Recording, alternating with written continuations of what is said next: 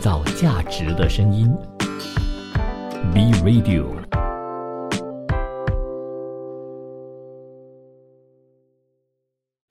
新趋势、新商机、新兴商业模式。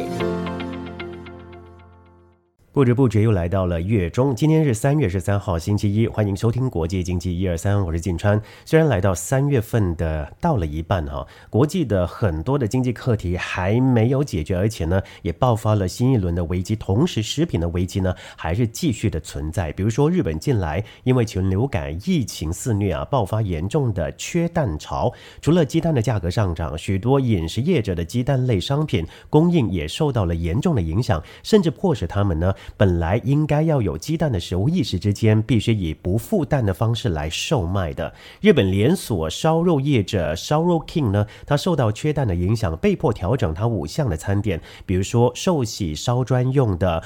松露风味鸡蛋拌饭改以不提供鸡蛋的方式来售卖。另外呢，烧肉专用韩国海苔鸡蛋拌饭、一口冷面等等，本来呢都是有鸡蛋的嘛，但是都会以没有鸡蛋的方式来售卖。然而明明就是鸡蛋拌饭，却没有提供鸡蛋，让很多人傻眼呢。那另外呢，台湾其实也从今年初开始受到禽流感以及气候低温等等影响，鸡蛋的产量锐减，还有鸡蛋的价格也飙涨了。各大的连锁超市呢都实施鸡蛋限购令，每个人每一次呢限购2盒，并且呼吁消费者不要囤蛋缺蛋这个议题也成为蓝绿口水战。鸿海集团创办人郭台铭上个月发长文就批评全台湾缺蛋，蛋价呢凭历史新高，是政府的蛋危机那在野的国民党呢指责行政院农业委员会摆烂，要求农委会主委陈吉仲呢下台。绿营支持者以及民意代表呢则指不是买不到蛋，而是买不到便宜的鸡蛋。鸡蛋问题其实也牵扯到两岸的关系。大陆国台办发言人朱凤莲2月呢谈到台湾蛋价涨幅被台湾官方反驳所引述的价格不实。台湾省全国人大代表周振球3月呢在北京两会期间则说，台湾缺蛋危机都可以依靠大陆得到很好的解决，引起一些台湾网民调侃蛋中有蛋根据计算台湾每一年呢每个人要吃355粒蛋，而每一天呢鸡蛋的需求是达到了12万箱，每一箱有200粒。但是去年底至今呢，产蛋的母鸡减少了400万只，而目前鸡蛋每一天的产量呢就降到11.2万箱，而每一天鸡蛋缺口呢大约是在50万到80万粒。业内人士估计实际缺蛋量呢比官方估算的还要多，预料每一天缺少100万粒鸡蛋以上。预计呢这个鸡蛋产量还要在2到3个月呢才能慢慢的提升。台湾的鸡蛋定价呢是由蛋商、蛋农还有工商部门等等协商以后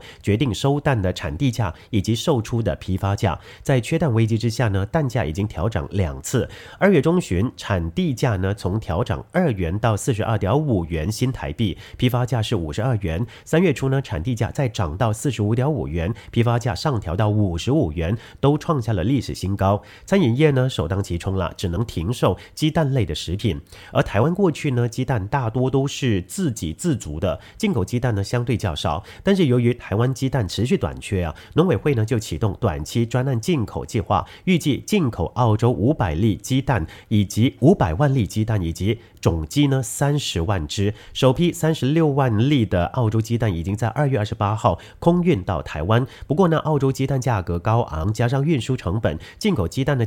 这个价差呢要由农委会倒贴3000万元新台币目前呢台湾只能够进口美国、日本、澳洲3个国家的这个鸡蛋美国呢目前也缺蛋而像这个越南啦、中国、印尼等等地方呢，因为蛋鸡产育过程有使用疫苗，因此呢不纳入考量。台湾未来不排除会从其他国家进口鸡蛋。2020年台湾进口鸡蛋呢999公吨，2021年就进口483公吨，2022年1月到9月就达到了1379公吨。这里呢有一个问题，为什么今年呢特别缺蛋呢？台湾其实并不是特例全球多个国家呢也闹蛋荒。英国鸡蛋产量创下9年的新低，美国鸡蛋在过去1年涨价6成，是50年来的最大涨幅。日本鸡蛋批发价呢也较去年同期飙升86倍，价格同时也创下了1993年有记录以来的新高。那当然马来西亚呢也发生也有这个困扰这是因为呢2022年全球就多个国家爆发禽流感，迫使鸡农大规模的扑杀鸡只。美国因为禽流感扑杀包括鸡只在内的5800万只家禽，欧洲也扑杀了5000万只，日本也杀死了1249万只。另一方面呢，俄乌战争也导致国际原物料上涨，鸡的饲料价格攀升，农民的生产成本也提高了。台湾缺蛋问题呢可以说是年年上演了，分析认为根源呢是产业结构性问题。根据统计，台湾鸡蛋年产量呢就超过80亿粒，当中呢85%母鸡还是以传统的开放式格子笼来饲养，一张 A4 纸大小的笼子内关了2到4只的鸡，如此密集的环境容易传播病毒，而禽流感肆虐期间更是不堪一击了。相较之下，瑞士、法国、纽西兰等等西方国家已经陆续淘汰格子笼。而另一方面呢，鸡只产蛋的最佳温度是摄氏14到25度，开放式蛋鸡场呢没有办法应对天气变化嘛，一遇到温差比较变化大，产蛋率呢就下降。对比美国、日本的产蛋率呢高达8-9成，台湾只有6-7成，在国际上呢可以说是偏低的。即使说这个禽舍呢全面升级也未能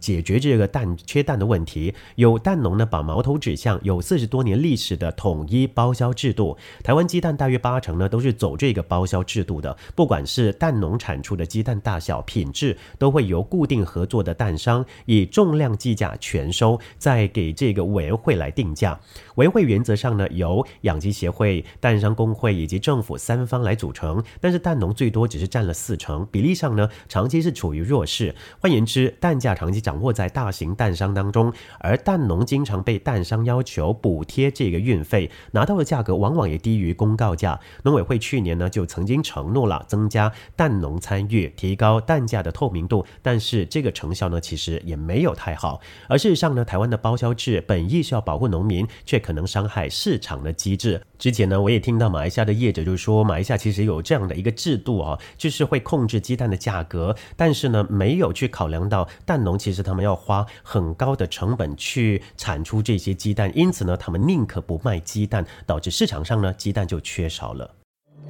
创造价值的声音 B Radio。 新趋势、新商机、新兴商业模式。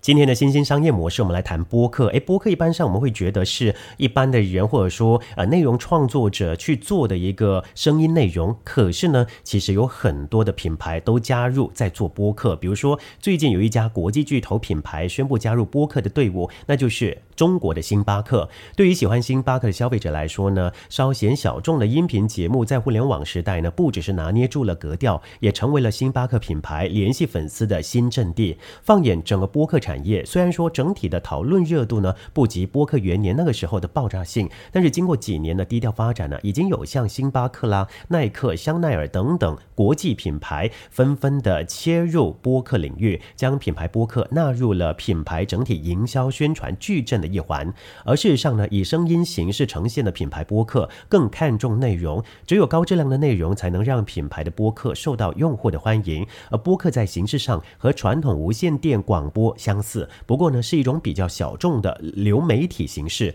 播客的概念比较广泛，简单的说，只要是内容创作者持续的更新音频节目，都可以称为播客。它就像是一类没有画面只有声音的抖音。而近些年由于蓝牙音箱、无线耳机等等硬件的发展成熟，用户呢得以方便接收以及收听这些音频节目，这大大促进了播客的快速发展。在设备普及、技术成熟、互联网大厂的推动之下，以耳朵里的经济著称的播客产业，在最近几年就迎来了突破式的发展，播客的听众数量也在急速的攀升。根据市场研究机构 eMarketer 的数据，2021年中文播客的听众数量就达到8600万人，而2022年中文播客的收听人数可能将会超过1亿人次。巨大的听众人数已经使得播客逐渐摆脱了小众爱好的范畴，而同时呢，在创作内容的播客数量上也出现了相应的增长。有数据显示截至2022年8月，中文播客已经达到2.5万的数量。可以明显看出，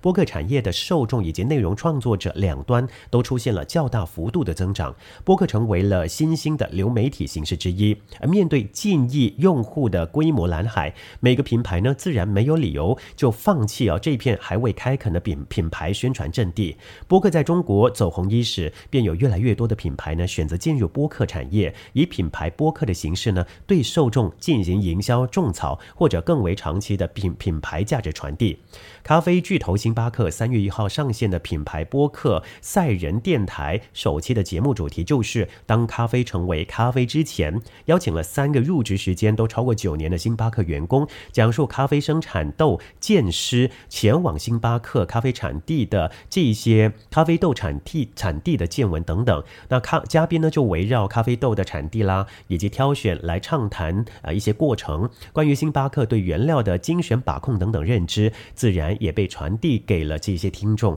无形中就影响了用户对品牌本身以及咖啡豆方面的认知。也就是说呢，消费者在潜移默化当中有了评价咖啡豆的标准，从而丧失对使用较低品质咖啡豆的品牌的兴趣，提高了对星巴克品牌的忠诚度。这或许呢就是用品牌播客传递品牌理念的价值所在了。知名运动品牌耐克在推出播客栏目耐听的时候也存在类似的小心思，但是呢耐克的播客栏目并没有选择做体育，而是选择了制作运动文化的内容，采用运动文化的主题联系起更多的品牌用户。中国的品牌播客队伍呢，可以粗略分为3大类。第一类呢，就是行业的头部企业；第二类是新消费品牌；至于第3类呢，就是专业服务类的企业。行业的头部企业这一类呢，比如飞书打造的播客栏目《组织进化论》，主要是涉及职场以及企业管理等等话题。组织进化论的前期主要围绕飞书的 OKR 工作方式展开，之后呢，根据播客受众的偏好，